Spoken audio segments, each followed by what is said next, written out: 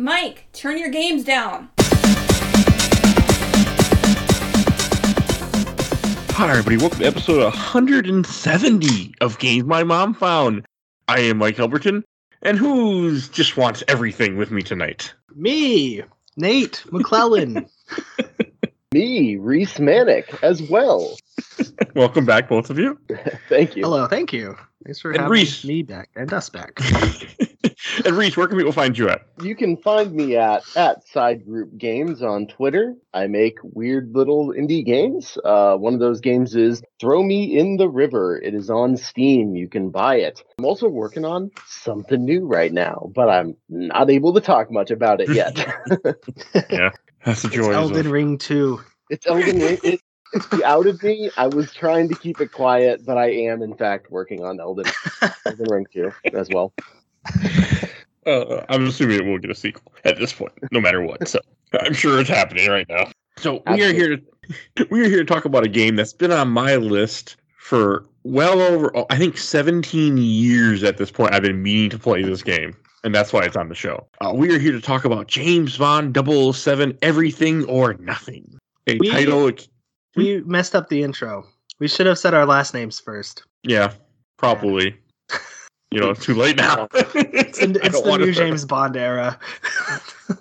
It came out in 2004 for GameCube, Xbox, PS2, that whole era. There's also a Game Boy Advance game, too, for it, which I did not play for this episode. I played a little bit of it.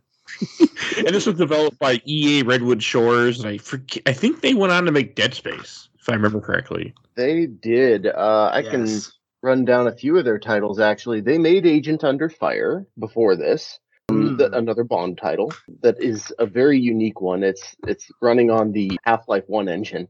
They made Lord of the Rings: The Third Age. They made the Godfather game. And they also did wind up making the entire Dead Space trilogy. So yeah, they made some cool stuff, actually. That's crazy. I didn't know they did Visceral Games game. Yeah, was their rename. Okay. I've always wanted to play The Third Age. That has been on my list to play that game also for years. One day I'm going to make myself play it. It's pretty interesting. Yeah. I know people. Say it's good, but it it does do some cool things. So Nate, do you have any old memories of this game from, have you ever played it back in the day before I approached you for this? I have. It is one of my most, games that I look back upon and I'm like, dang, that should get, a remake or a remaster, because I just want to play it on modern consoles. I have a lot of fond memories. My older brother and I would play this, and we would go for, the platinum relics, I guess. I don't know what to call them, but you get, you get rated at the end of missions. We'd always go for the platinum. I've played it, 3 or 4 times before this, so a lot of good memories of this game. Okay. What about you, Reese? Yeah, I played it when I was growing up. I did pick this one up. I didn't get incredibly far into it. I think I got about to the mausoleum level where you're kind of running between you've got the church bell tower and you've got all the different graves everywhere and stuff. I played to about there and got stuck when I was a kid, and it wasn't until a couple years ago when I decided to play the entire Bond video game franchise in a row that I got around to playing this game in its entirety. So that's the first time I beat it. So this was the second time. Okay. This was my first time. I went over to a friend's house back in 2005. I'm pretty sure it was around that time. And maybe it was 2004. And I remember he put this in his GameCube. He's like, oh, hey, he was showing me his collection. He was showing me this game. I'm like, oh, that looks cool. I'm going to play this one day. And I had just never got around to it. When the show first started, I put it on the list of potential games for the show. I'm like, I need to play this finally. And we just never did it.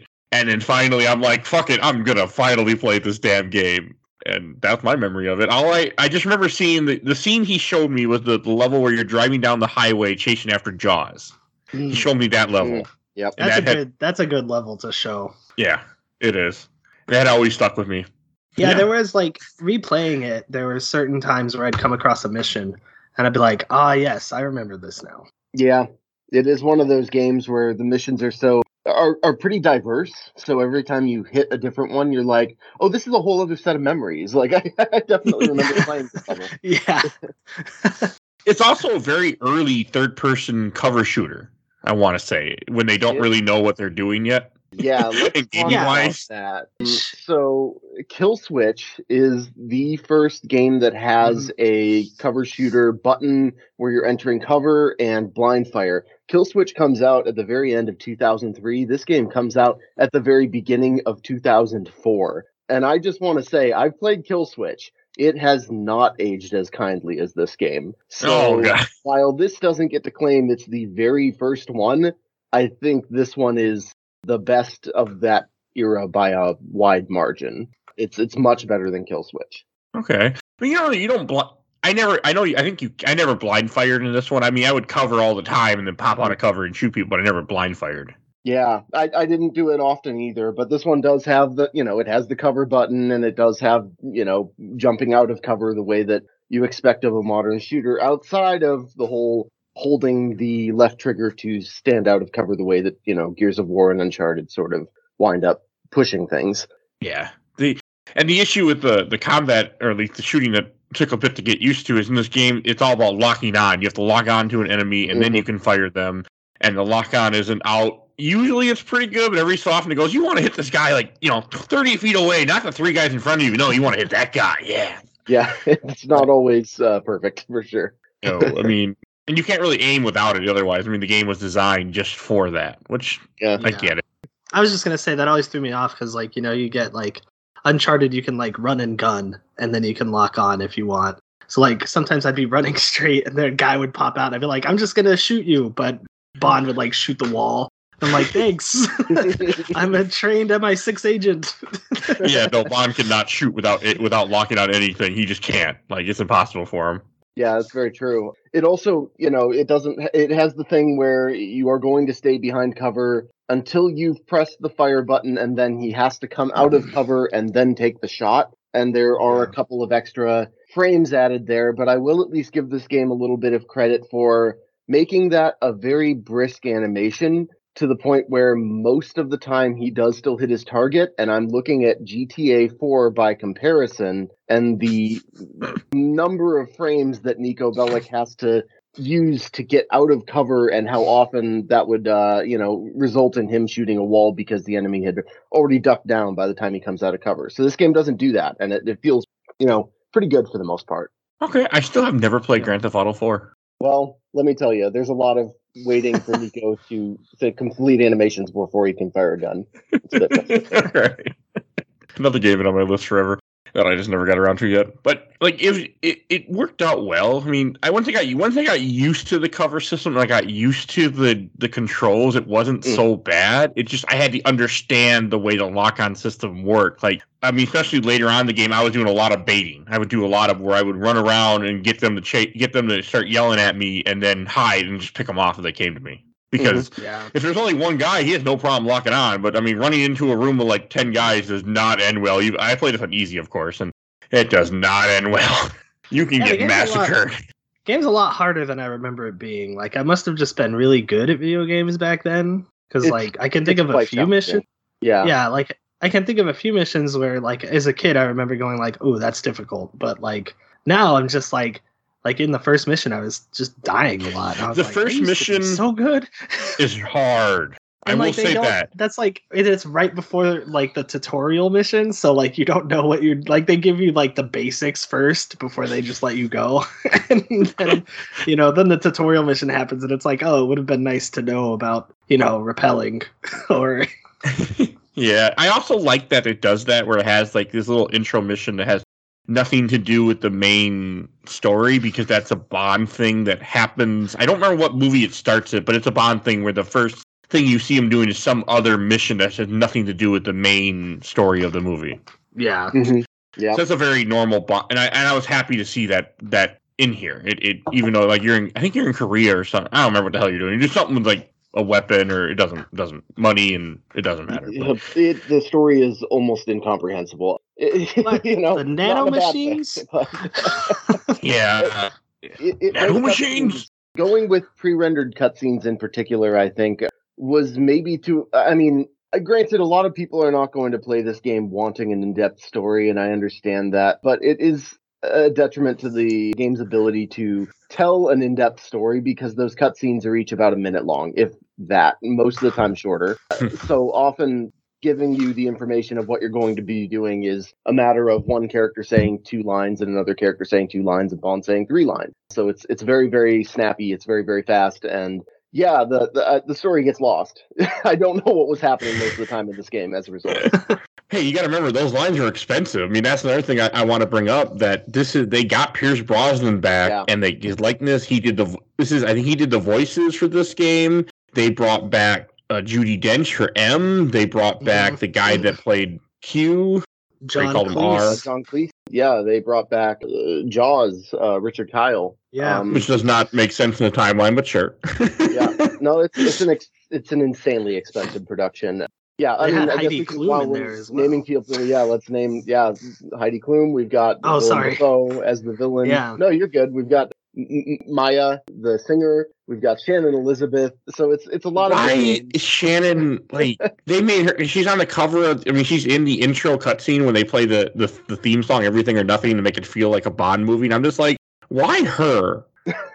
She reminded me a lot of her character design. Reminded me a lot of Denise Richards' character from The World Is Not Enough. 100%. I agree with that too. I thought the exact same thing when I saw the character. I'm like, it's just the outfit. She's, just everything. I really like World Is Not Enough too, by the way. The game or the movie?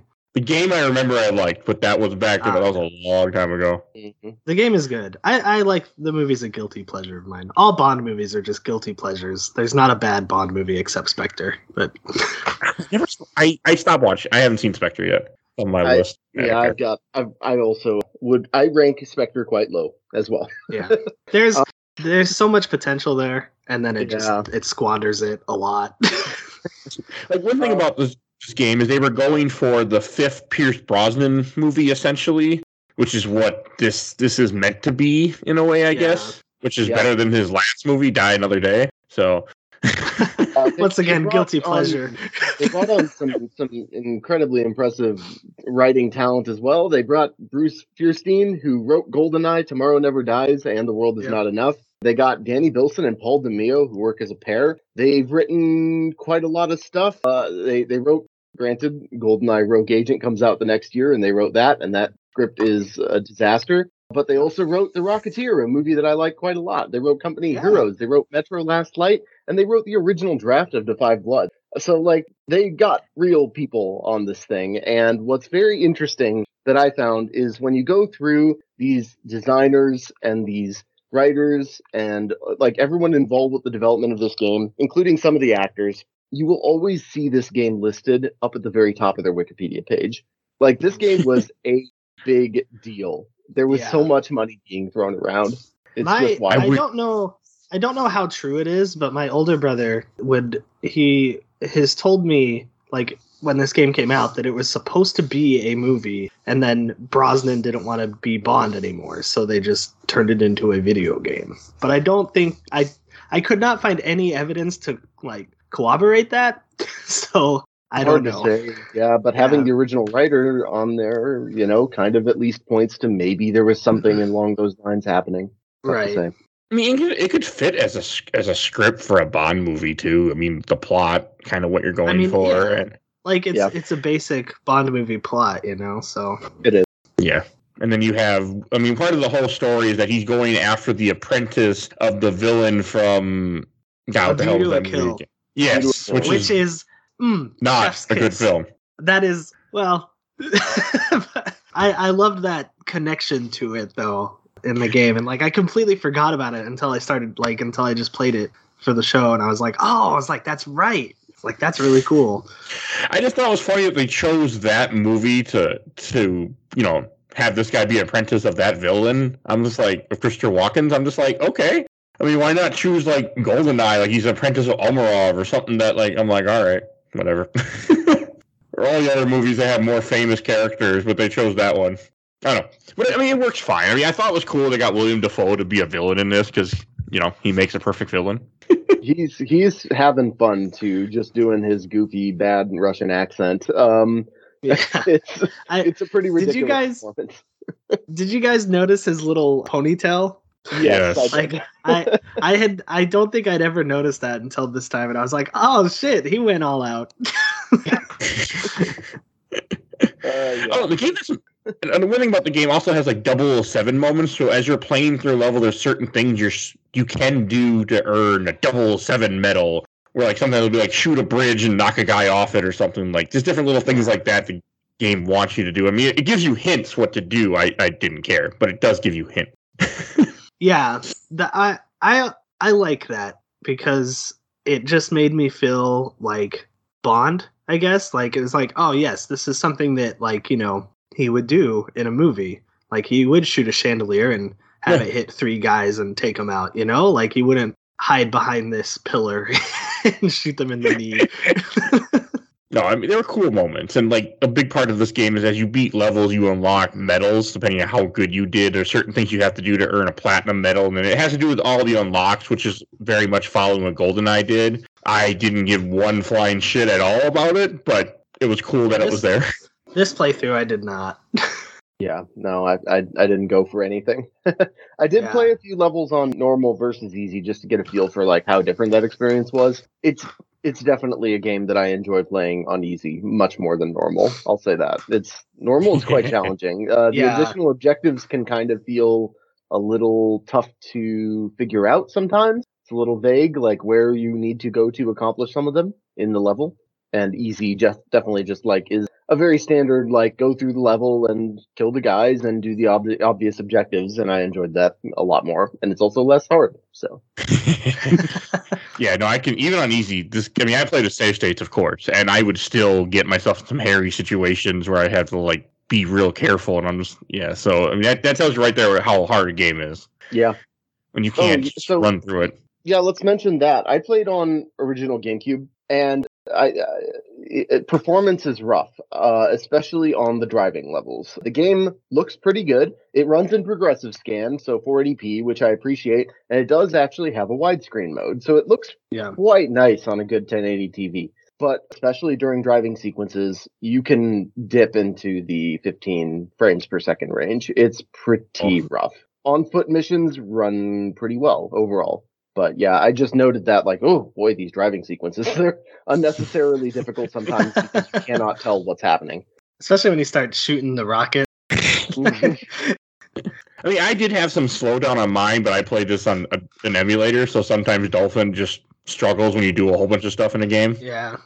So, but maybe that was more the game itself, too, than not just Dolphin.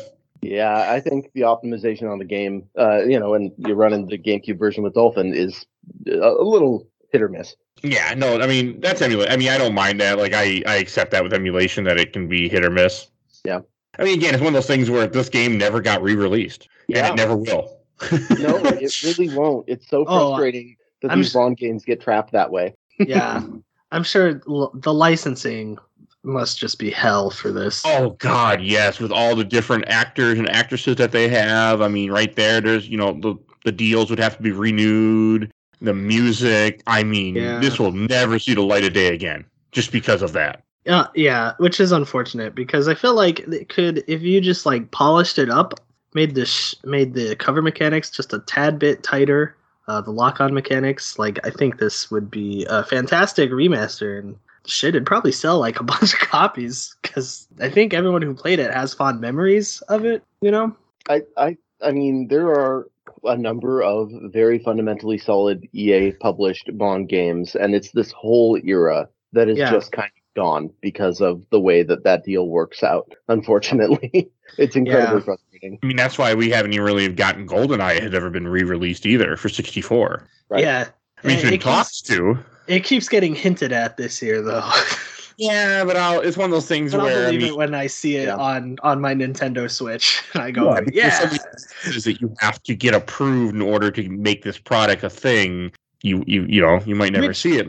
Sidebar for GoldenEye, last year, and I think the levels have been taken down, but last year in Far Cry 5's level editor, someone remade the entirety of GoldenEye in it, and I played through it, and it was fantastic. Like, surprisingly really well designed and really well made. I mean, it's not like a 1-to-1, there's just some stuff the creator wasn't able to do, but just like every mission you start and it's like a black screen and then your objectives light up like how the objective page in GoldenEye worked, and I was like, hell yeah, this is cool. Like I really liked playing that last year. Okay, that would have been fun. Yeah.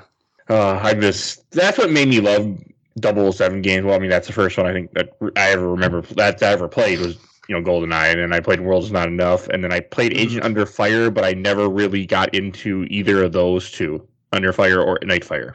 I'm very into Nightfire and Under Fire. I love both of those games a lot. All of those old games, even Tomorrow Never Dies on the PS1, like we had all of them because we like my older brother and I were just like such big Bond maniacs, we were like, we need everything. And yeah, like I have a lot of good memories of those games. But I will say, like with this game, the story was like it didn't matter at all. Something to do with nanomachines. I didn't care. Yeah. I just enjoyed going through every level the game threw at me. I'm like, oh, a new level, all right, let's go. Like I liked it. And I think I don't remember who the hell you're just fighting this guy's army most of the game. And this guy has a gigantic army. Yeah.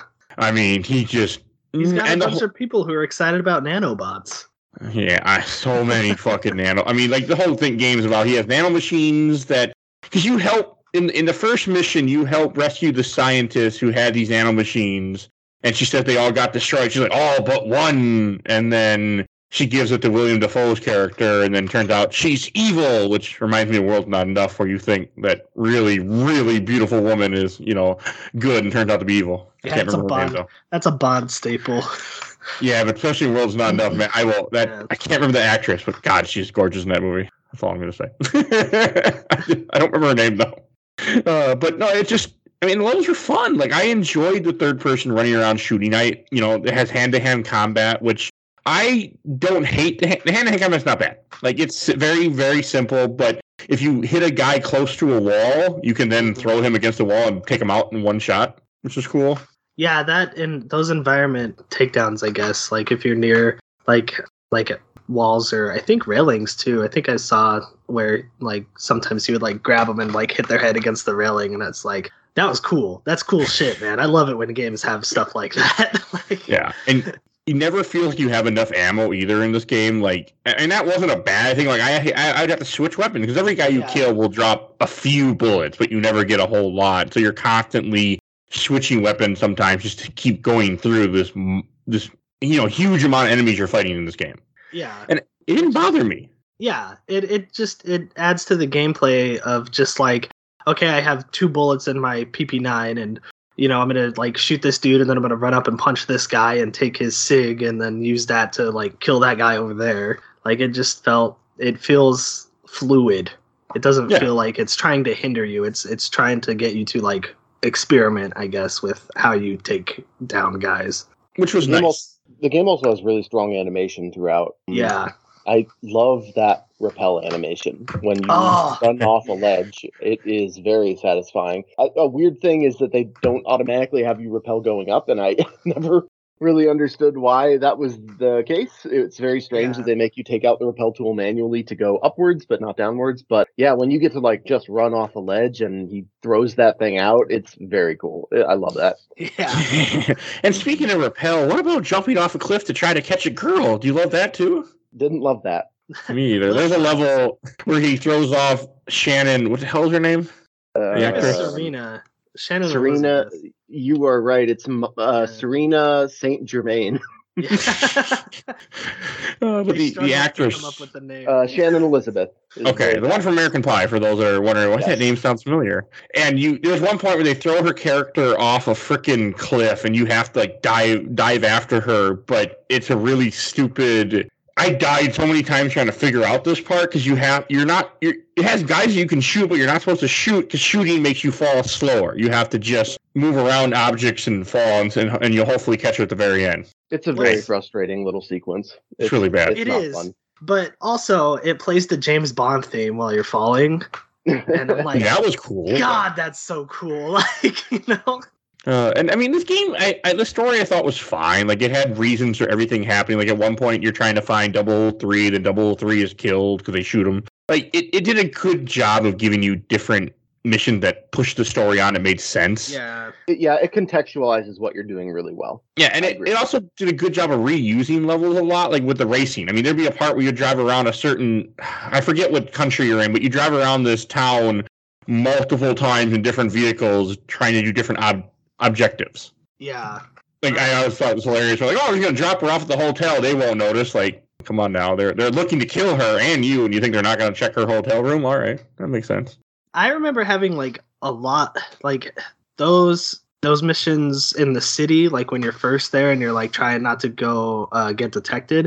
I remember having a lot of trouble with that as a kid, but then I was like, my car can turn invisible. And like it just trivialized those sections like this playthrough. I was like, how I'm so dumb. Like I should have realized that as a kid. I could just turn invisible. Like not for very long. Like hiding like around a corner and like, okay, go now. Like oh, my favorite is if you're getting chased and you turn invisible and you just move like right away from them, they're like, oh, we lost them. Where are you? Yeah, it's great. Yeah, that stuff works really well. What I don't love about the driving is navigation, because the map system is frustrating. You basically only have you have a mini map that you can have up, and the mini map does not show very much of display space, and it does not show routes in terms of where you need to go oftentimes. So you have another option, which is to plaster the map just over top the entire screen. And it's real ugly, and you just kind of often have to sit there with the map obscuring most of what you're seeing while you navigate, which is not my favorite thing. It's Don't just love like that. In the past when you would have an atlas out while you drove. It's Grand Theft Auto 3. It's ridiculous, yeah. Oh, man. I mean, for some people, I know like with Grand Theft Auto 3 back when I was a kid, my buddy had that map memorized. Like if they told him to go somewhere, he knew exactly what road to take with or without the map. He was just fine. So that always reminded me of that. But I know what you mean. I didn't have a problem with it because I always felt like it gave me enough direction with the little mini map that I could figure out kind of where to go. I didn't even know you could make the giant map until I did it by accident a few times. So I see where your issue is, but it didn't bother me per se. That's fair. I actually really I don't like driving in games. I don't like racing, but I actually really enjoy the cars in this game. Like I was surprised how much fun those levels were for me. They control well. Yeah. That's what surprised me is that accelerate and brake were on the triggers and not A and B. Like a lot of games back then were, where you were holding X or A and B to go forward and not the triggers. So yeah, it that held up a lot better just because of how driving is now in games. It was surprising. The whole game is built in the Need for Speed engine too, so that also kind of checks out. Like that makes sense. Oh yeah. One note I took, there's a mission where you're getting out of an elevator with Q, and it's like a shot of like Bond and Q from behind, and how tall fucking John Cleese is. And I was like, there's no, in what world? I was like, is Pierce Brosnan that short? So I Googled it. I Googled Pierce Brosnan. It said 6'1". I was like, all right, that checks out. Then I Googled John Cleese. That dude is 6'5" tall. I was like, whoa! I didn't know that. I was like, what the shit? It's accurate too. That's funny. He did not have a long career as Q though. No, it was, to be honest, like that original actor of Q was just iconic. Yes, he was, and then he passed away. Unfortunately, during and then not enough, I think.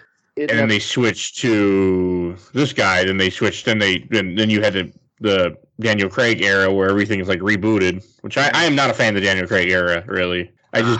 Quantum of Solace is not that good. Casino Royale is fine, but I've never seen. And what the? Have you seen Skyfall? No, I've never. Is Skyfall? Which one is that? That one is the third one after Quantum. That one. I saw Skyfall. Skyfall was good, and then I never saw Spectre or the other one that came out after that. I need to see No Time to Die. I really like No Time to Die. Yeah, I've heard it. I love Rami Malek, so like I was on board as soon as they announced him. I was like, all right, this one might be good. I don't know. I just had enough of. Daniel Craig does not do it for me. I don't know. Pierce Brosnan is one of my favorites. Sean Connery, Pierce Brosnan, Roger Moore. I really enjoy those three actors a lot as Bond. Do you guys want to know who the most handsome James Bond is?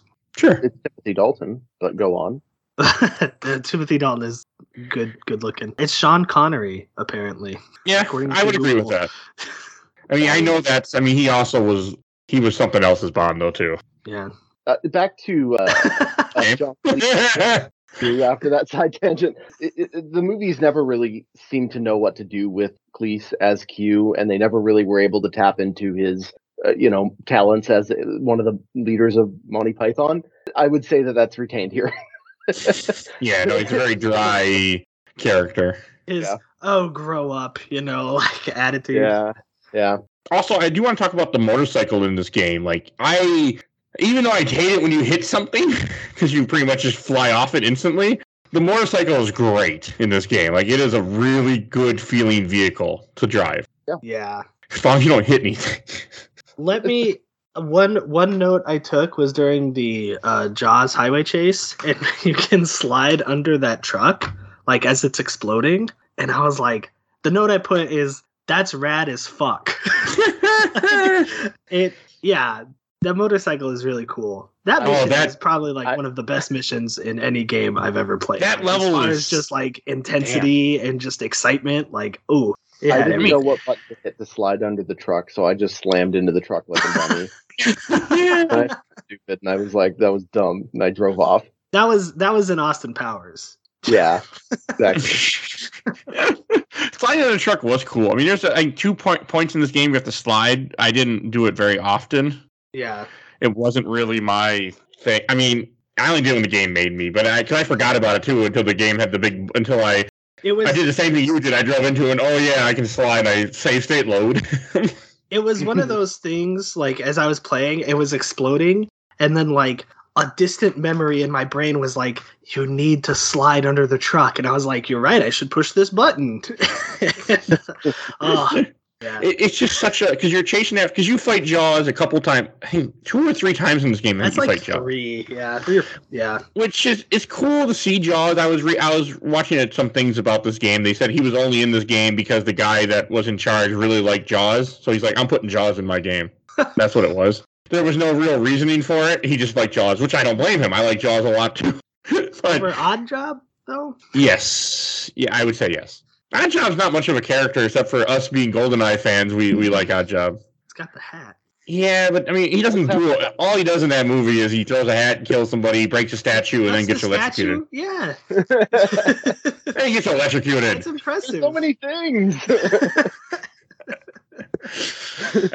No, it's... I really enjoyed Jaws, and I enjoyed, like, the first time we fight Jaws is on a train. You have to knock him into electrical things so he gets electrocuted. And then I don't remember another fight with him. I could have sworn there's another one, but I can't remember what it was off the top of my head now. There's a second one you fight him, and I think it's kind of the same as the train. We have to knock him into something. Because the final fight with him with the jetpack, I remember that. Yeah, that was annoying. That is annoying. Well, not jetpack with the flamethrower, but I want to talk about. But then the train chase where he has nanomachines and he's going to. I don't know what the hell he was going to do, but I just know that if I didn't, the game would fail, so I had to figure it out. And like the first part, you're just chasing after this highway, and you don't even see him, and you have to go against oncoming traffic at one point, and it's such a good scene. And then chasing after him, using the flamethrower on his tires to stop him. Like I was having so much fun. Another thing that stood out for me at that part, which I don't know if it was just Dolphin not playing the music, but there was no music. Like when I was on the highway, it's like I was going into oncoming traffic, and I was like, man, this feels intense because there's no like underlying music to like add to the tension or something. It's just quiet. And then once I like caught up to Jaws, then like music started kicking in, and Judi Dench is like, he's almost to the end of the bridge or whatever. Yeah, it's a fun level. One level I want to talk about is when you go to Mardi Gras. I thought this was a good, like, interesting, like, change-up level where the game... I don't remember exactly what you're doing here. That's irrelevant. But there's a point where you have to go and chase a guy to then get his truck. And then the game tells you that you have to load your car in the back of a truck. Yeah. Well... And the first time I did it, I didn't do it. And I'm like, okay, that doesn't seem right. So I unloaded I reloaded my save state, and then I put the car in there. What happens if you don't put the car in there? Yeah, so I'm here to talk about that. Once you get in that truck, like if you hit the button to enter the truck, you can't leave the truck, unfortunately, which means that you can't go back to load the car into the truck. And obviously, because I'm playing on the GameCube, it didn't have the save state. So you just drive the truck to the mission. Once the dude takes off, rather than unloading the Aston Martin and getting into it and chasing him, you just got to get back in the truck and you got to chase him down in the truck. And you can't do any of the cool jumps or anything. You've got to stay on the roads, and it's pretty slow. But I guess props to the designers for at least giving me enough time to make it possible, because I was able to do it. But yeah, I had to continually ram the car with the truck, and I had to do the whole rest of the mission just with the truck. Well, I'm sure that it was goofy. I'm sure that they were like, well, we don't want to make it a fail state, because I think it's a Bond moment when you open up the hatch and you drive the Aston Martin in. I think so. Yeah. So I'm sure they were like, well, we don't want to just immediately fail them for not putting the car into the truck, you know? Yeah, my James Bond was less cool than yours. What can I say? He drove the truck. I can't imagine driving the truck because you have to chase somebody in a certain time limit. Oh yeah, it was pressure. I'll say it was intense. Yeah, not for the right reasons, but it was intense. I would say that's a cooler James Bond, because my James Bond was like, I'm just going to take my cool car, and your James Bond was like, I'm going to use the tools around me and win. Yeah, I was doing Dalton / Daniel Craig Bond, and you were doing, Roger Moore / yeah. I was playing Moonraker. Exactly. Yeah. I know every so often this game tries to do stealth, and this is one point when you go in the Kiss Kiss Club. Like, stealth in this game never lasts long, because even when you're sneaky, like, you hit somebody and you kill them, they're like, hey, what's that? And they come running over, and I'm just like, what are you doing? Leave them alone. Don't investigate. Yeah, stealth feels like barely a thought. Yeah. No, because it's not. They're smarter than they should be, and you're not able to use things to hide bodies or anything like a Splinter Cell type game. So it's like, they shouldn't have the abilities they have, since you can't do any, it's like, yeah, you're right. It's just an afterthought. Yeah. One thing I did like was you get a sleeper dart. So I would use that. And then there was one mission where I sleeper darted a guy, and then his friend ran up, and then I sleeper darted him, and then a third person walked into the scene, and I was like, all right. There's only one mission where you can't be seen, thankfully, where the game makes you cannot, which is when you go in the race club part. Yep. Which is the dumbest freaking plan in the world that Bond had, but we'll get there soon. I want to talk about when you have to go rescue Maya a little bit, like running around that mausoleum that you were talking about. I can see why that stopped you, because this part was full of like traps where you walk a certain point forward, all of a sudden doors break open and guys just spawn behind you if you're not expecting it. And you've got those snipers, and I think that also threw me off. I don't think I ever picked up the sniper rifle when I was a kid, so I was just like, I don't know how to deal with this. It's hard. I mean, it was bad. I got lost in that level, which don't ask me how, but like, it's just the back and forth. And then like, I didn't realize you could go into that one section, or like you could climb the tower to get the key and then go into that door. So I was just like running around this graveyard, and I was like, I don't know what to do. Yeah, it's very it's a very difficult level too. I can see why it stopped you. Like I had this level. I was like, okay, I had to like really kind of pay more attention and play better. Like, I was getting the hang of this game, but this level kind of beat my ass a little bit at first, because there's so much going on. I don't know if I ever did it with the sniper. I think I did it with just a regular pistol, but like, did you guys ever like shoot a guy and the camera would follow the bullet, kind of like the Sniper Elite series? Yeah, a couple times. I never sniped anybody if I didn't have to. Oh man, I would cool. Shoot people with the pistol, and for some reason in a lot of games, because the pistol tends to have a decent range, I use pistols as sniper rifles when I can. That's fair. I don't know why, but I want to talk about the real silly Bond villain. So you have this random guy who kidnapped Maya, who's the singer, who betrayed him, and he has a metal arm for some reason. I don't remember his name, and then LaRouge. And then he gives her to some other random guy to kill. No, John Lee Rouge is the guy that. Yeah, that would be LaRouge. Yeah, that's the guy. He has a crossbow. And the way that he's going to kill her, I find just amusing. He takes her up to an incinerator. All the way here to an incinerator, chains her up, puts her on a hook, presses a button, and then you fight him while you two fight to press the button to stop her from going into the incinerator. And I'm just like, why not just shoot her? Why incinerate her? He wants to incinerate her, man. He built it. He needs to use it. It was just one of those, I don't know, it's a funny boss fight because at first I didn't hit the button. I was just letting her, and she's like, James, I'm going to die. And I'm like, oh, I probably should go hit that button. And I went and hit the button. And then later on, he'd run out of cover to go hit the button. I'm just like, I think myself, maybe your objective should be kill the other guy in the room with a gun, then hit the button. But hey, what do I know? I thought it was funny. It was very amusing to me. Yeah, I didn't realize I could, or I didn't remember I could hit the button. So I was like trying to kill him really quickly. Like I saved all my Desert Eagle bullets, and I was like, I'm gonna take you out, man. I did that a couple times too. It doesn't go well. Yeah, no. Yeah, he has a lot of health for no reason. You mentioned earlier, like, the enemies are a little too smart when you're dealing with stealth. I kind of wanted to touch on something in general, which is the cover-based shooting. So this is not a criticism of this game. This is something that like games of that era were figuring out, and certainly this one is, more ahead of the time than a lot of others. But there is, how with stealth games, everyone talks about as designers, they're like, you want to make the enemies a little too stupid because very, very, very, very smart enemies with stealth are frustrating for the player, right? So you want to make them a little too dumb so that the player has fun taking them on. Like you want them to be like, what was that just now? Oh, It was nothing. I better go walk away.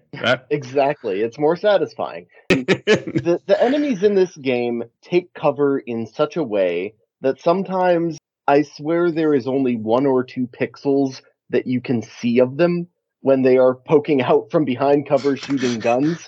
And it's not, again, I don't want to like leverage this against the game because this is something that you see all the time in games of that time, but it is interesting to study games like the modern Uncharted's and even the modern Gears of Wars, where they very intentionally have it so enemies are often definitely not completely in cover, and they are often like really sticking out, or you have very easy ways to gain, height over them and just shoot them very easily because it's fun. It's fun to just see the enemy and shoot them sometimes. And that moment is often missing in this game because the enemies really are very good at taking cover in a way that is sometimes a little frustrating. Not in a, again, I don't want to be like super critical about this, but it is interesting to observe how the enemy AI takes cover in this game. Oh, and I think like having them do that though, like where they're not like poking out, is just once again trying to have you solve this combat puzzle of just like, I can't shoot that guy from here. So like maybe I should send my exploding spider up to him, or like it I feel like it's pushing you to think outside of the bounds of a normal cover shooter, Did you use the exploding spiders much? Because I really don't. Not this playthrough, but I do remember doing it a lot as a kid, just because I thought that was like one of the most novel things is just like taking it up to a group of guys and they're like, what the fuck? I only used it a couple times. I mean, it would have been useful for that, but I just didn't.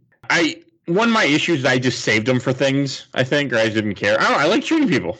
Yeah, a lot of the times the exploding spiders feel like they're supposed to be used in very particular spots. Like they'll have those little ground vents where you put them in there. But a number of times I found that I would bring the spider through the vent and it would wind up in a place where a bunch of enemies that I had already killed were. So I had already defeated the purpose. I had killed the people that the point of the vent was to be there for. It's goofy. Yeah, I can see that. I was very amusing though. Like I just enjoy the spider. I used it for a few times when the game made me, and then I would every so often I would just pull it out. But I know it gets upgraded as the game progresses. Like that's one thing I thought was very cool. Like they upgrade it where you get like you can shoot darts to trank people too later on. I think, which I never used once. I just used it to blow up people. Yeah, no, I like that you get these weird little upgrades throughout the game, though. I don't know, maybe Splinter Cell kind of has a similar upgrade system where it's like, here's a gadget, I don't know, use it if you want, and I kind of like that. Yeah. And the next thing I want to talk about that boss fight with Yakovol, or whatever the hell his name is, the guy with the metal arm. So you go to a room, a big room with a bunch of different doors, and it comes in and says, you have to shut down his power generator because he's protected by his shield. You have to get the 4 different generator rooms and shut them down, and you have an endless supply of goons just keep spawning into this area. Yeah. And it took me over 10 minutes to beat this level. because it is just. Well, I didn't know what to do. Like I found the first one pretty quickly. I found the second one, but the third and fourth one I could not freaking find for the life of me. Especially the fourth one, could not find it. Yeah. And you have to take because the door is stuck. You have to take a spider bot, move a spider bot through a vent that is hard to see because you're mostly in the dark underneath somewhere. That then blows open the door. You can then go there and open the door. I tried to send it through the door. I was like, oh, that's open enough just for you to go through, little buddy. And it didn't. I was like, all right, never mind. I locked onto something behind the door and shot, and it worked. The door. Oh, that's what the speedrun guy I'm watching did just now, too. So, okay. Wow. Wow. That would have made it a lot better. The game. Well, let me tell you, that level's a bit of a nightmare, though. You're right. Yeah. The only reason that I was like prepared for it and like got through it no problem this time was that I played the game 2 years ago, and I struggled with it back then. It's a bad level. Yeah, the problem is the crowbar guys.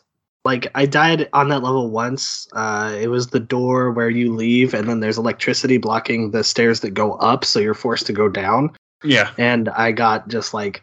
Crowbar blocked by this man, and he knocked me into the electricity, and I died. And then the enemies with shotguns are just man, they love to shoot you. Shotguns in this game are powerful, and they feel really good too. Like, I mean, it doesn't feel good when the enemy has it, but it feels good to use it. Yeah, they rocked my world a couple times, but that level is tough. The crowbar guys, they have a bulletproof vest on, so they take more shots. That you're actually supposed to beat them with melee attacks. Yeah, but I forgot there was a counter in the game, so like I would just like wildly go up and punch, like I gotta hit you before you get me. I didn't even realize there was one. If you take out enough people with melee attacks, you get like special James Bond where he just takes people out in one hit. It took me when you get in that mode, an icon pops up of Bond's silhouette, and it took me so long to realize what that was like saying. I was like, oh, I guess like I don't know what I did, but I'm cool, I guess, because I got this. Like, speaking of just enemies, the invisible guys towards the end of the game, I was just like waiting for them to turn off their invisibility. And then I would like lock on, and then I would just try to kill them while they were like visible. And it took me so long to realize, oh my god, I have thermovision. I can just turn that on and shoot these guys. Like I don't have to wait for them. I can just kill them, because I was in the last mission. I was dying to those guys so often. I was like, I don't understand how I'm supposed to like kill them faster. And then I was like, oh my god, I'm an idiot. Yeah, they're annoying. They're annoying as hell. Yeah. And all I could think of was Metal Gear Solid, where they stole the camel suits from Otacon. That's all I could think of. But I do like that, like, at no point, like, in my deaths did Q or M call and be like, oh, you haven't used your thermovision in a while, Bond, and like give that hint. It was just like I was scrolling through in Bond vision to like, because I was going to send a spider to kill some guys, and I was like, oh, thermovision. I was like, yes. I also like how you can go invisible yourself, too, but it uses up your battery a lot. Yeah. I think the thermal vision just has a really cool look to it. I don't know. Every time I use it, I was like, oh, this is the most pleasant one I've used in a while. Looks neat. Yeah, this game and then the first Splinter Cell game have really, really good thermovision or night vision. So I regret I've never played Splinter Cell yet in my life. Oh, this is a good time to do it. They're all in 4K on Series X. Oh, they look amazing. Gotta get a Series X too. Yeah, they are. Chaos Theory is one of the best games I've ever played. Like, but the real question is, does he go chaos control at any point in that? Or? He does, and then he stops a nuclear war. Honestly, he does it too many times. That's the problem. It's not as subtle as Sonic. You mean if you get captured, I can just go chaos control, and he'll teleport somewhere else, and I'll be okay? I'll be nice. There's a dedicated button for that. Oh, and then I want to talk about the dumbest mission in this game. Not as a bad level, but just because of the storyline. So there's one point, it's a stealth mission. You have to go find this race car driver, and you gotta impersonate the race car driver, get his costume, win the race, because you want to have a meeting with William Dafoe's the villain character, and you think the best way to get to him is to impersonate the race, and if you win, you'll get to see him.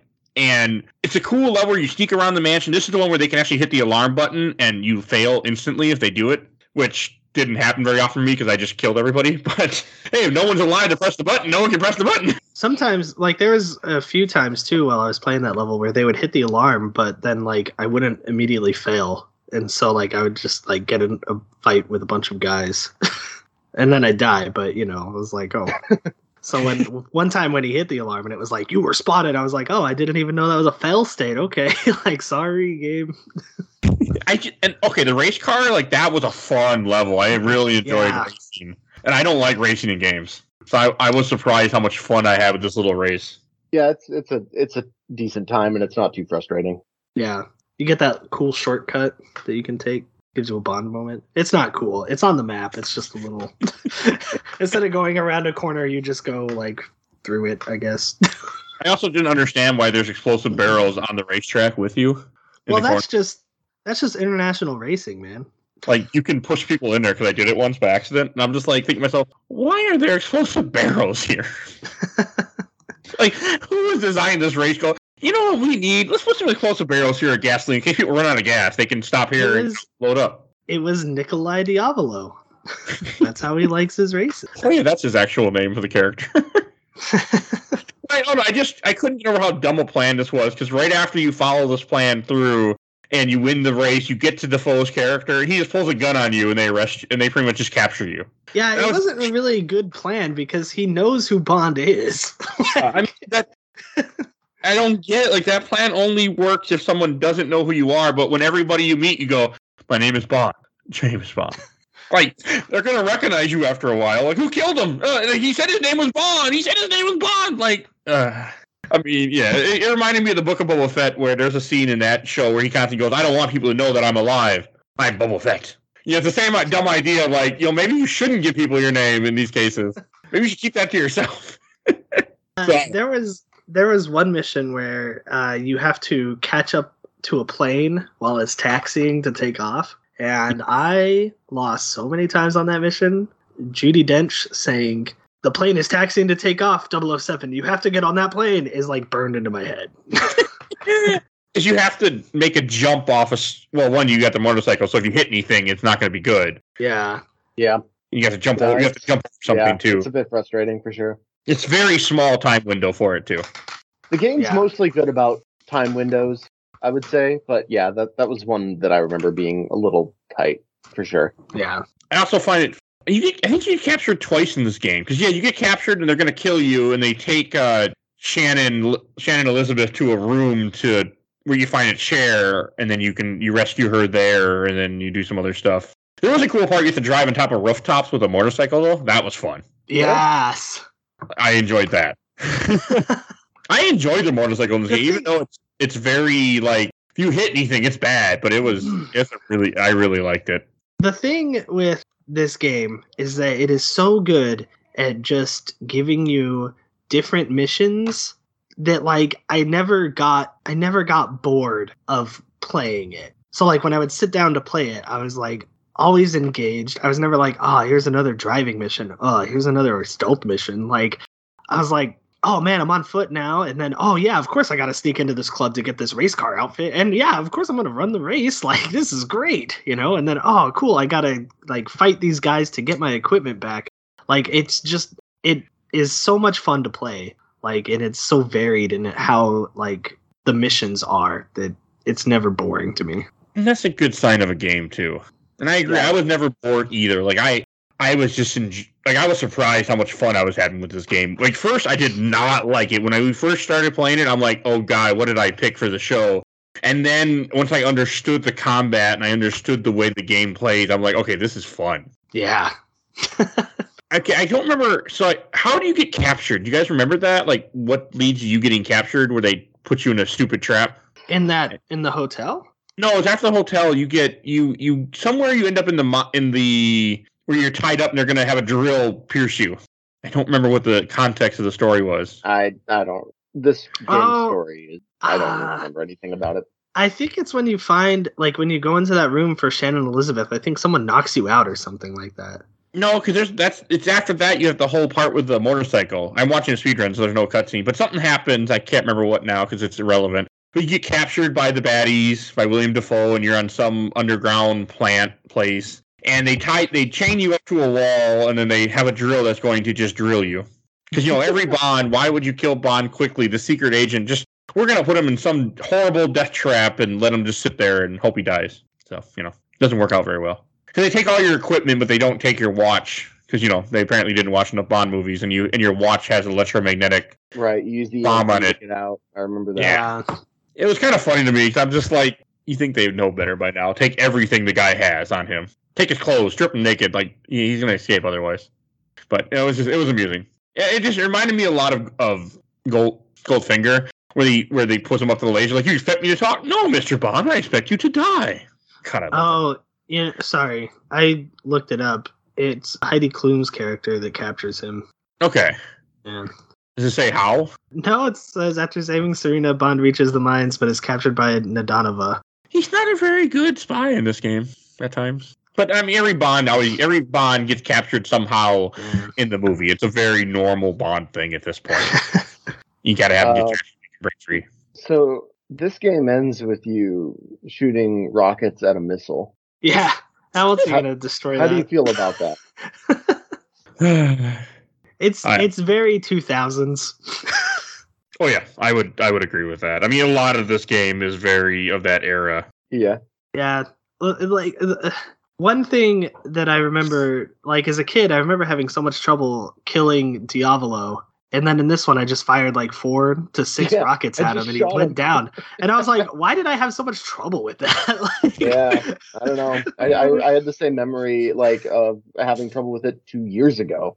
And I don't know why I had trouble with it, because this time, like you said, just had a rocket launcher. Maybe I didn't have the rocket launcher. I don't know. Yeah.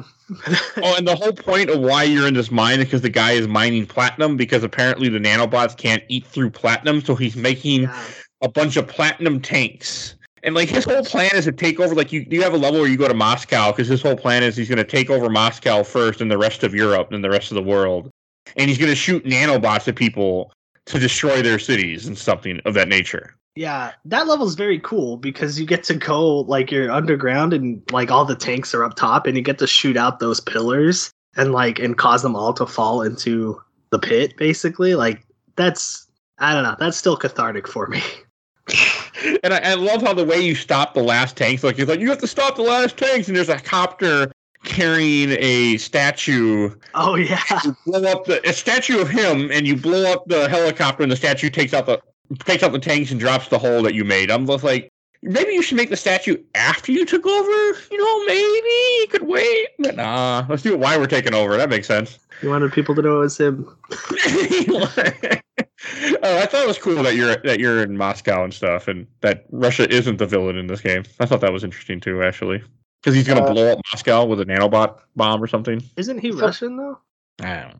Maybe. Something that's interesting is that Nightfire also has an extended sequence in which you are driving a tank through an urban environment. And it's just very odd that both of these games back to back do that. It's an oddly specific thing. It's a Bond thing. It's probably because of GoldenEye. Like, GoldenEye has that whole scene where he's driving through the town in the tank. Right. Oh, that is good. I love GoldenEye. Don't do that again. Stop doing that sequence. Well, they're probably like, hey, people liked this. You know how.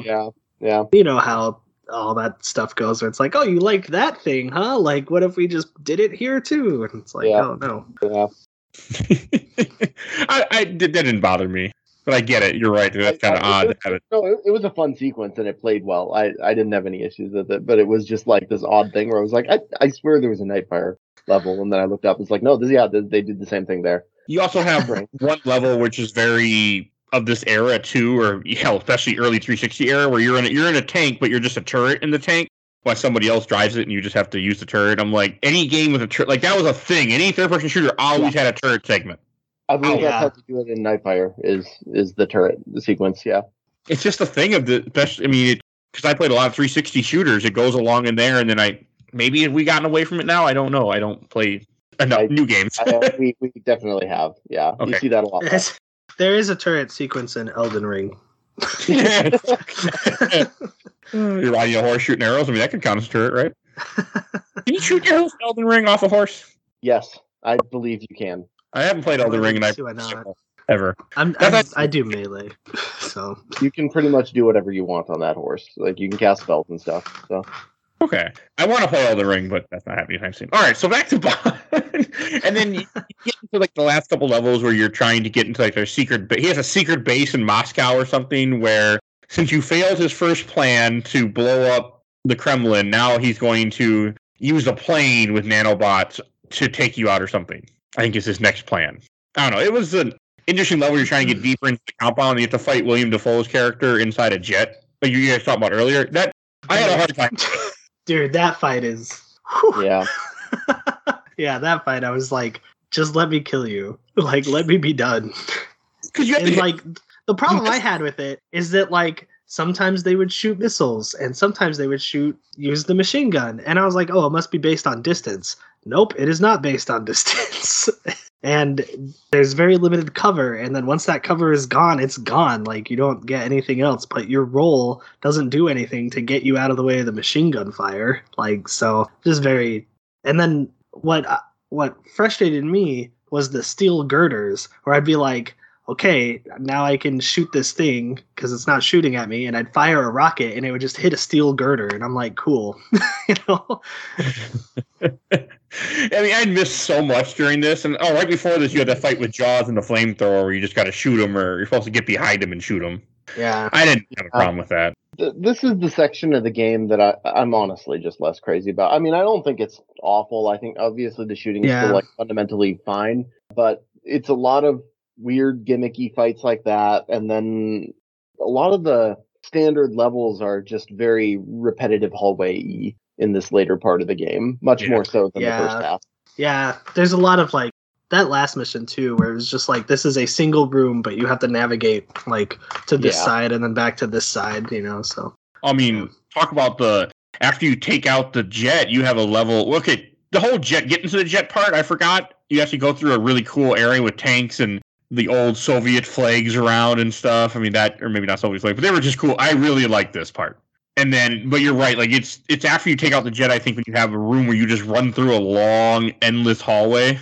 Yeah. To get to a control center, and it's just way too fucking long and painful. What this game would have benefited like more from is the ability to like climb over objects that you're like behind. So like that would have shortened that last mission where instead of going around to find stairs, if I could have just leapt over the edge, you know, like would have saved me so much time. Not that it's like long, but you know, it's just like, oh, now I have to go back and. I mean, there's one part of the game near the final level you have to go through and hit these 4 switches to deactivate the missiles trying to launch nukes. But he took away the nukes and instead put nanobots because that's where somehow. I mean, I think he's not trying to blow up the world. He's just trying to destroy enough of it to take over. You think people would learn that, if you're going to take over a place, it's not that easy because people will rebel against you. Ask Rome how that worked out for them. Oh, wait, you can't. I mean, that's kind of what happened. I mean, you can't really, it's impossible to control the world through that type of thing. I mean, it just won't work. But again, I know it's a Bond. So why am I bringing real life politics into this? I don't know. But are hover jets a real thing? That's my other question now. Are what? Are hover jets real? I mean... The VTOL is a thing. There were variations of that type of thing, sort of. Okay. Yeah.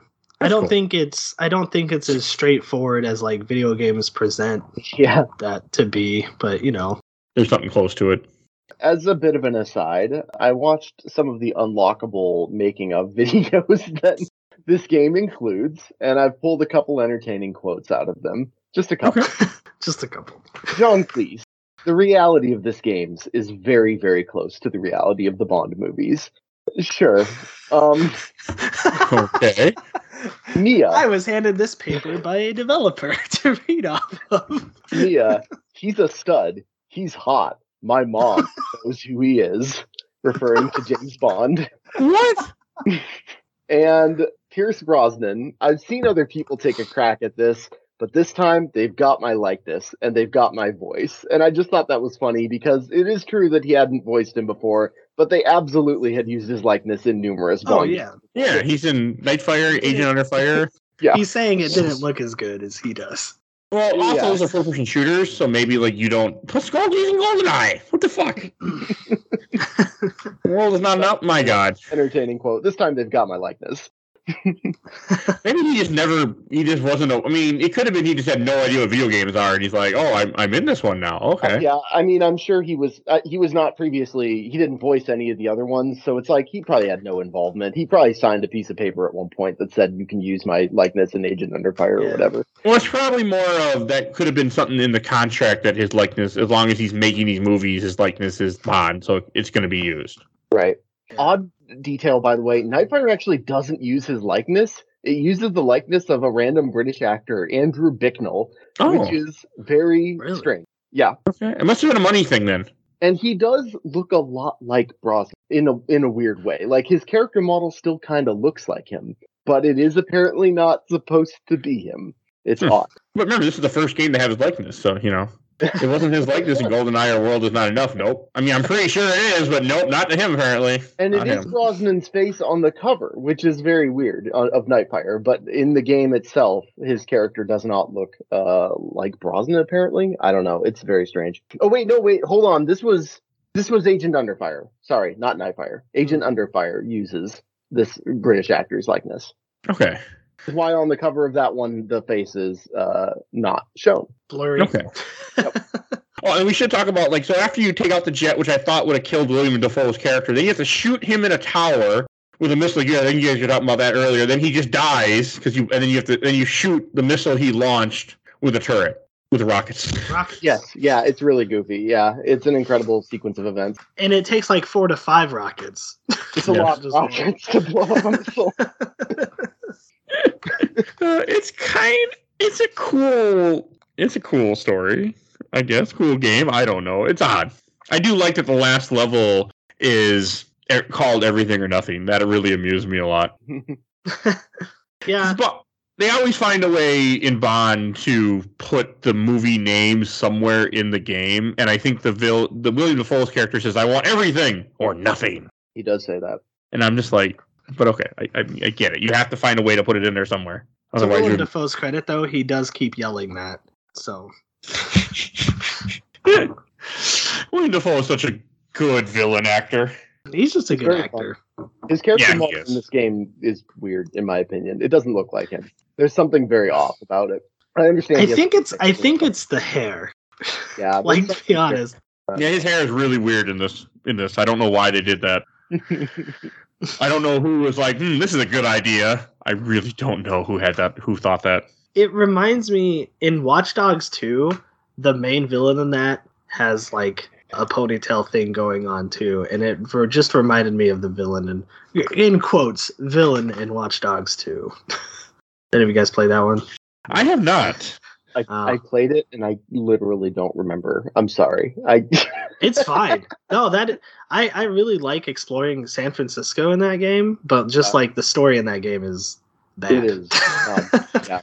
Jason Vanderberg was the lead designer on this, and he wound up being the guy who goes on stage for For Honor during E3 a lot. Really? Oh, what are you talking about? That big guy with the cane. Yeah. And he also made Red Steel 2, directed Red Steel 2, and I love Red Steel 2.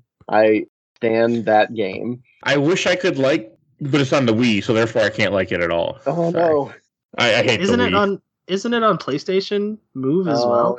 It was. I don't think so. Well, maybe. I Let's thought see. they ported it to PlayStation Move. You know what? You might be right. No, that one still stayed on the Wii because it used Wii Motion Plus, so it was like really involving that. It was like, other than Skyward Sword, the one big, action game that used it that was actually really fun.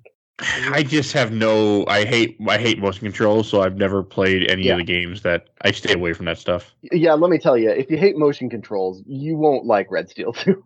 Yeah, I mean, it would suck. I know there's good games on the Wii that I want to play, but I just can't, and that's one of them. There's other games too that I really want to play on the Wii that I just can't. Yeah, but There till are I definitely a number of Wii titles that I wish did not have to be on the Wii as a result of that. Yeah. Skyward Sword is one of them. Hey, that's on Switch now though. It is, and the control only mode is Awkward. yeah. Oh, it's I not feel good. like I'm gonna break my right stick when I play it, and Yeah. controls only. I just do the Wii controls for that thing because I don't like the non-Wii controls for it. Yeah. Okay. Anything else you want to say about Everything or Nothing before we go on to questions, comments, or memories? Let me look at my notes real quick. Fun game. Not one of my top favorite Bond games, but a solid. Yeah. Before this, I definitely would have rated it as my favorite Bond game, but after replaying it, like it's really good. But yeah, I think the two PS2 ones before this are higher in my book. Okay. The process for saving in that game is super annoying, where you have to like go through 18 different menus just to save. Like, it was like, are you sure you want to save? Okay, what's the save file name? Okay, are you sure you want to save? Okay. Yeah. Do you want to overwrite this save? It's like, yes. I'm going to guess it actually went faster on the emulator than it did on GameCube, because on GameCube, you sit there for like 5 or 6 seconds every time it's doing that thing. It was faster. It's bad. Yeah. I'm glad I did not have that problem. Yeah, it's good. It takes a while. And then, like, some of the mission objectives, like, I would pause, and some of the mission objectives would have, like, proper grammar and stuff like that, you know? Like, it would be just a sentence. And then others would be in, like, all caps, get to top of cliff. That's kind of funny. I didn't even notice. Yeah, I was like, okay. I did notice that on several occasions, a subtitles box would appear at the bottom of the screen that did not contain any subtitles. It was just a little empty box. So during the entire opening, like, theme, during certain sequences where there would be special sound effects, like, it seemed like there might have, they intended to have something there that was like music playing or sound effects happens, but then they removed it or something because, yeah, it would just sit down there for no reason. It was very strange. Yeah, I don't think I noticed that one, but that's funny. I didn't notice that. I'm not surprised. All right. I did get a few comments, actually. More than I was expecting, because people don't... It's not a game I thought people would know about as much, but people did. First, in the official Laser Time community, I got from Mark Calzer. My mom overheard me playing and spotted the voice of John Cleese's Q. Worth it just for that. Boy, was that casting short-lived. Yeah. And from Andy Ryan, really good. Also, check out 007 Bloodstone, which I wish they would have leaned harder into this style of game than trying to recapture the 007 GoldenEye fans. Bloodstone is really good for 360 if you never played it. See, I skipped it because I love Bloodstone. That's me too. I love that game. So I should find it because I skipped it because that first Daniel Craig one was such a letdown. I think it was just called Quantum of Solace. It's a bad game, yeah. I did not like it at all. Yeah. So, like, yeah, I skipped Bloodstone because I was like, they're just not going to do what I want from Bloodstone. Well, Quantum of Solace's problem is that they were trying to rush it to fit the movie, and they put part of Casino Royale and part of Quantum of Solace in it. It's just a really bad... It's not a good game at all. But no, Bloodstone is a third-person action shooter that's I really enjoy. And I actually beat it in the hard difficulty. If anyone listens to this show enough knows me, I don't play games in hard difficulty. I played that game and beat it on the hardest for achievements because I was an achievement whore. Is it third person? Yeah, Yeah. third-person action game. It's a combination of an Uncharted game, but with the late Splinter Cell's Mark and Execute feature. It's quite fun. Okay, you got me. Well, probably at some point. My dream, I'm very excited for IO Interactive's James Bond. My dream James Bond developer is Naughty Dog. Yeah, like I think they could make a phenomenal Bond. I won't claim that this is as good as a Naughty Dog game, but it is quite fun. I am very, very, very, very excited for that IO game as well. It's going to be really exciting to see. Oh yeah, and I believe it's going to be great. But you know, yeah. That sounds exciting because they haven't made good Bond games in a while, so they need to make a good one. I agree. And from Tyrone Lee Keel, I love this game. Played a bunch back in the day. Definitely the best Bond game behind GoldenEye. William Dafoe is the main villain and the return of Jaws. Here's one from Anthony Garcia. I like the From Russia with Love game better, but this was still good. Apparently it had some kind of co-op mode that had a different campaign, but I never had friends around to play it. I know, I'm assuming, did any of us ever play it back in the day? I did. I did. I could not tell you anything about it, but I do remember playing this with my brother. I like that game. I think it actually has less frustrations than Everything or Nothing in a lot of ways. I don't know if it's a more successful James Bond game, I wouldn't say, but it's a fun time. I really want to play it. It's been on my list ever since Game Informer had it on a cover of a magazine. Oh, wait. Very I'm much sorry, were we talking about the co-op mode or what? We were, yes. I don't know where the hell I went. I'm sorry. Oh, no, you're fine. Sorry, I'm looking to try to find a copy of Bloodstone in my area. The co-op mode, I saw a video of it. It did look really damn cool. And it's something I really would have wanted to play, but I never... Everything or Nothing's co-op mode with my dad back in the day when I was a kid, and I had a good time with it. It looks hard, too. It is hard. But I'm glad it exists. I mean, of course, I didn't play it this time because I don't play it. I'm not playing with anybody else. So. But I'm happy it's there, and I'm glad somebody mentioned it. And from O.W. Hobbs, I still get the song stuck in my head sometimes. I can see on my way to work a couple days ago, I listened to the song. Yeah, I can see that. And from the Giant Bomb, it's a decent song. Yeah. And from the Giant Bomb group, I got a few comments from Cody Borian. The motorcycle level was on the Xbox kiosk at Target. I played it over and over again. And from Taylor D, I liked that game. I was too bad at games at the time to beat it, but I thought it was a solid follow-up to GoldenEye as far as Bond games go. From Adonis Table, I thought GoldenEye was the best Bond game, ? I think I made a comment about this being one of the best Bond games. And let's see. Okay, that's all from this group. Except for a guy correcting my because I said over a decade in this game.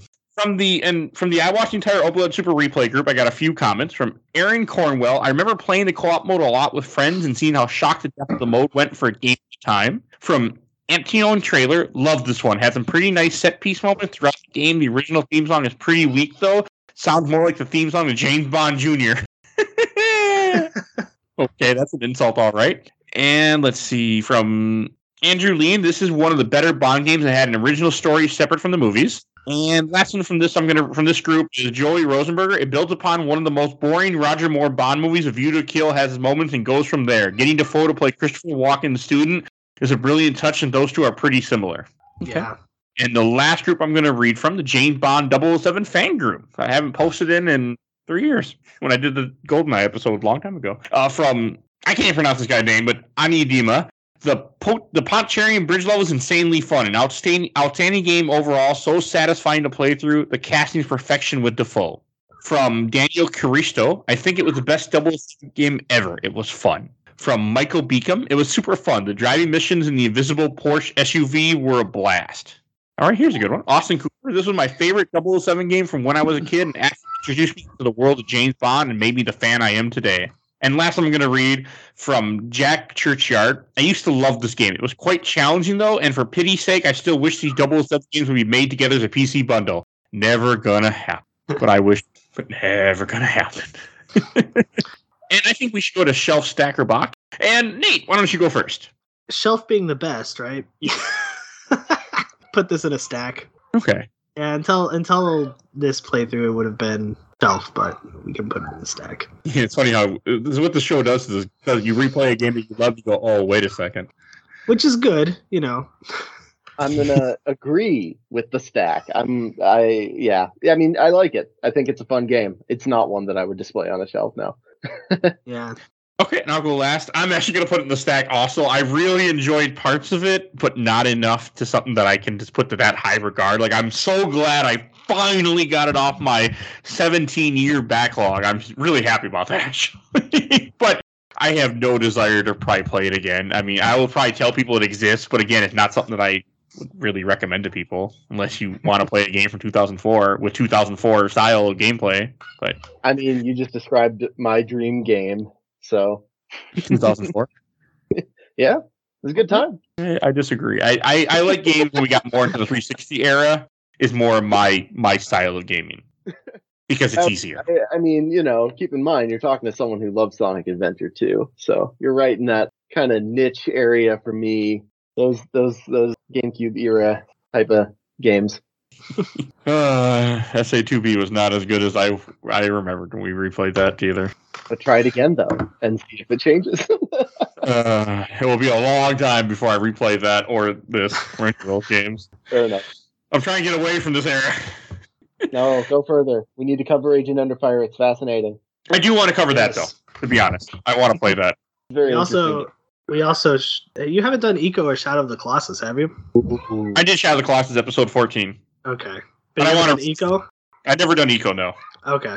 You should do Eco. I forget. Yeah, I love Eco. But I never played it, so I probably should one day, yeah.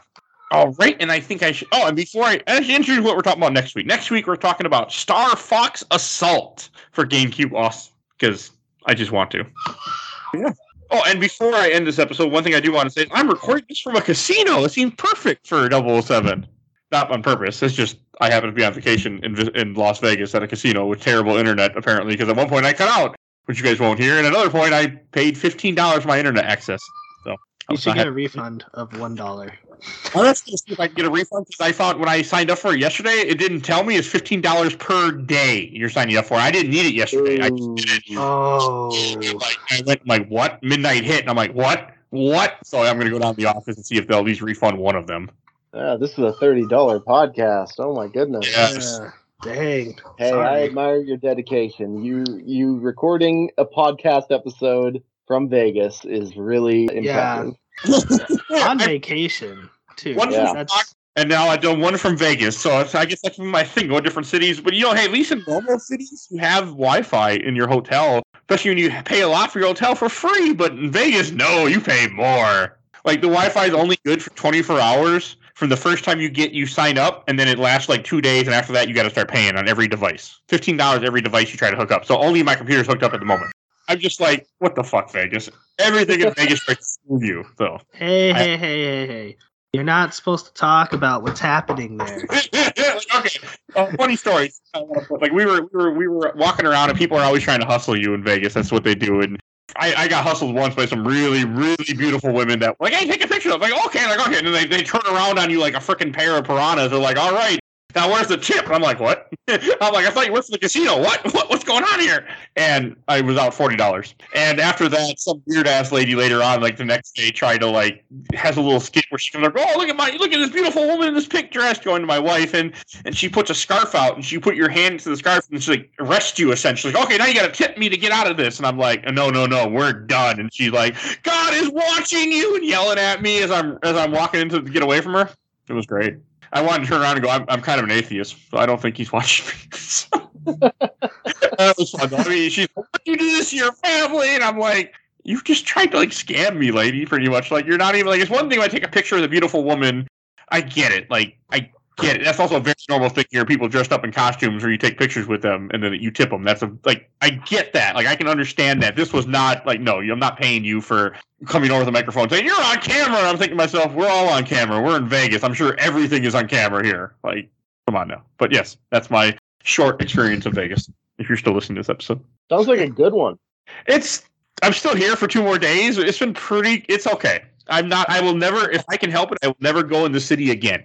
For sure. But the city's definitely a desert. You can't find a water fountain anywhere. You go to a casino, you go to a mall, nothing. You have to buy all your water, and it's all expensive as hell. I believe that. It just irritates me because my wife gets really thirsty, so I'm constantly having to make sure I'm like, this is not fun where I can't find any water. It's just hard to find. I'm like, yeah, I am in the desert, so okay. I've been to Chicago and other cities. Yeah, you can find water fountains at places, but nothing here. There's nothing. It's so funny. If you get off the strip, everything gets 50% cheaper too. Oh yeah.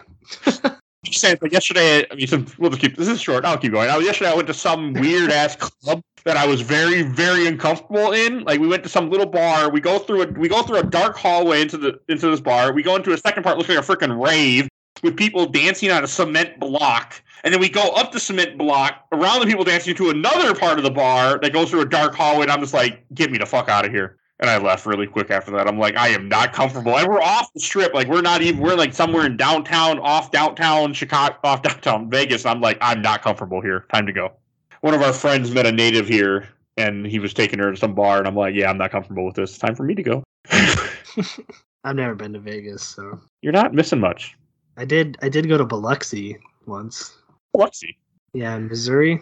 Went to casino there, and a grilled cheese cost me $7.50, and it was one of the worst grilled cheeses I've ever had. I paid $9 for a big slice of pizza, like a Sbarro slice of pizza. So You ate Sbarro's pizza? it wasn't Sbarro, but it looked like a Sbarro pizza. It was called... I don't remember what it was called. It was called Rip You Off, is what it was called, but it was $9, and I'm just like, this is not a $9 piece of food. Dang. Yeah, I'll get you. All right, and Reese, where can people find you at? Oh goodness, people can find me at Side Group Games on Twitter, and you can also go to www.sidegroupgames.com, and you can also just search for my game, Throw Me in the River, on Steam. Look forward to things. They're happening. Things are actually happening. COVID really messed with my ability to develop. I'm going to be completely honest. There are a variety of reasons for this. Some of them were mental, some of them were not. There was a ton of stuff. I didn't make anything for like the last 2 years that wound up becoming anything that was a real project, right? So that was very frustrating. So it's been a rough couple of years where I just kind of have like, after releasing Throw Me in the River, I've just kind of like been frustrated with myself and frustrated with my process. And I just want to say, like, I got that figured out and I am making something, and it is exciting. Like, it's going to be a cool thing. So that feels really good. It's going to be a thing that does come out, is tangible. So these last few weeks have been spent coding nonstop and just working on this new game. It's been cool. Hell yeah. What, do you have like a release window? No. Okay. So here's what I'm doing is, for Throw Me in the River, I worked with an artist and we kind of worked it side by side at the same time, like collaboratively. While I was writing, he was building art over that, which meant that he often had to wait while I was prepping things, and like our end goal wasn't always completely clear. So this time I am writing and programming the game completely. I'm just going to have it done. And then I'm going to go to artists and I'm going to be like, hey, this is the game. Do you want to work on this? You know, and I think that'll kind of, that'll allow them like complete freedom over what they're doing. They'll fully understand the full scope of the project from the beginning. They'll know how many images they are going to make from the start, you know, so that's like really useful for them. So yeah, I think that'll be, we'll see. And then I can kind of start working on something else while they're working on that. So it'll be cool. Awesome. Okay. Yeah, I can't wait to see it. I'm if you want to hear about Throw Me in the River, you can also listen to our interview episode that we did a long time ago about that game. That's so true. That was a while ago. Isn't there? My interviews don't have numbers, so I can't point to any numbers.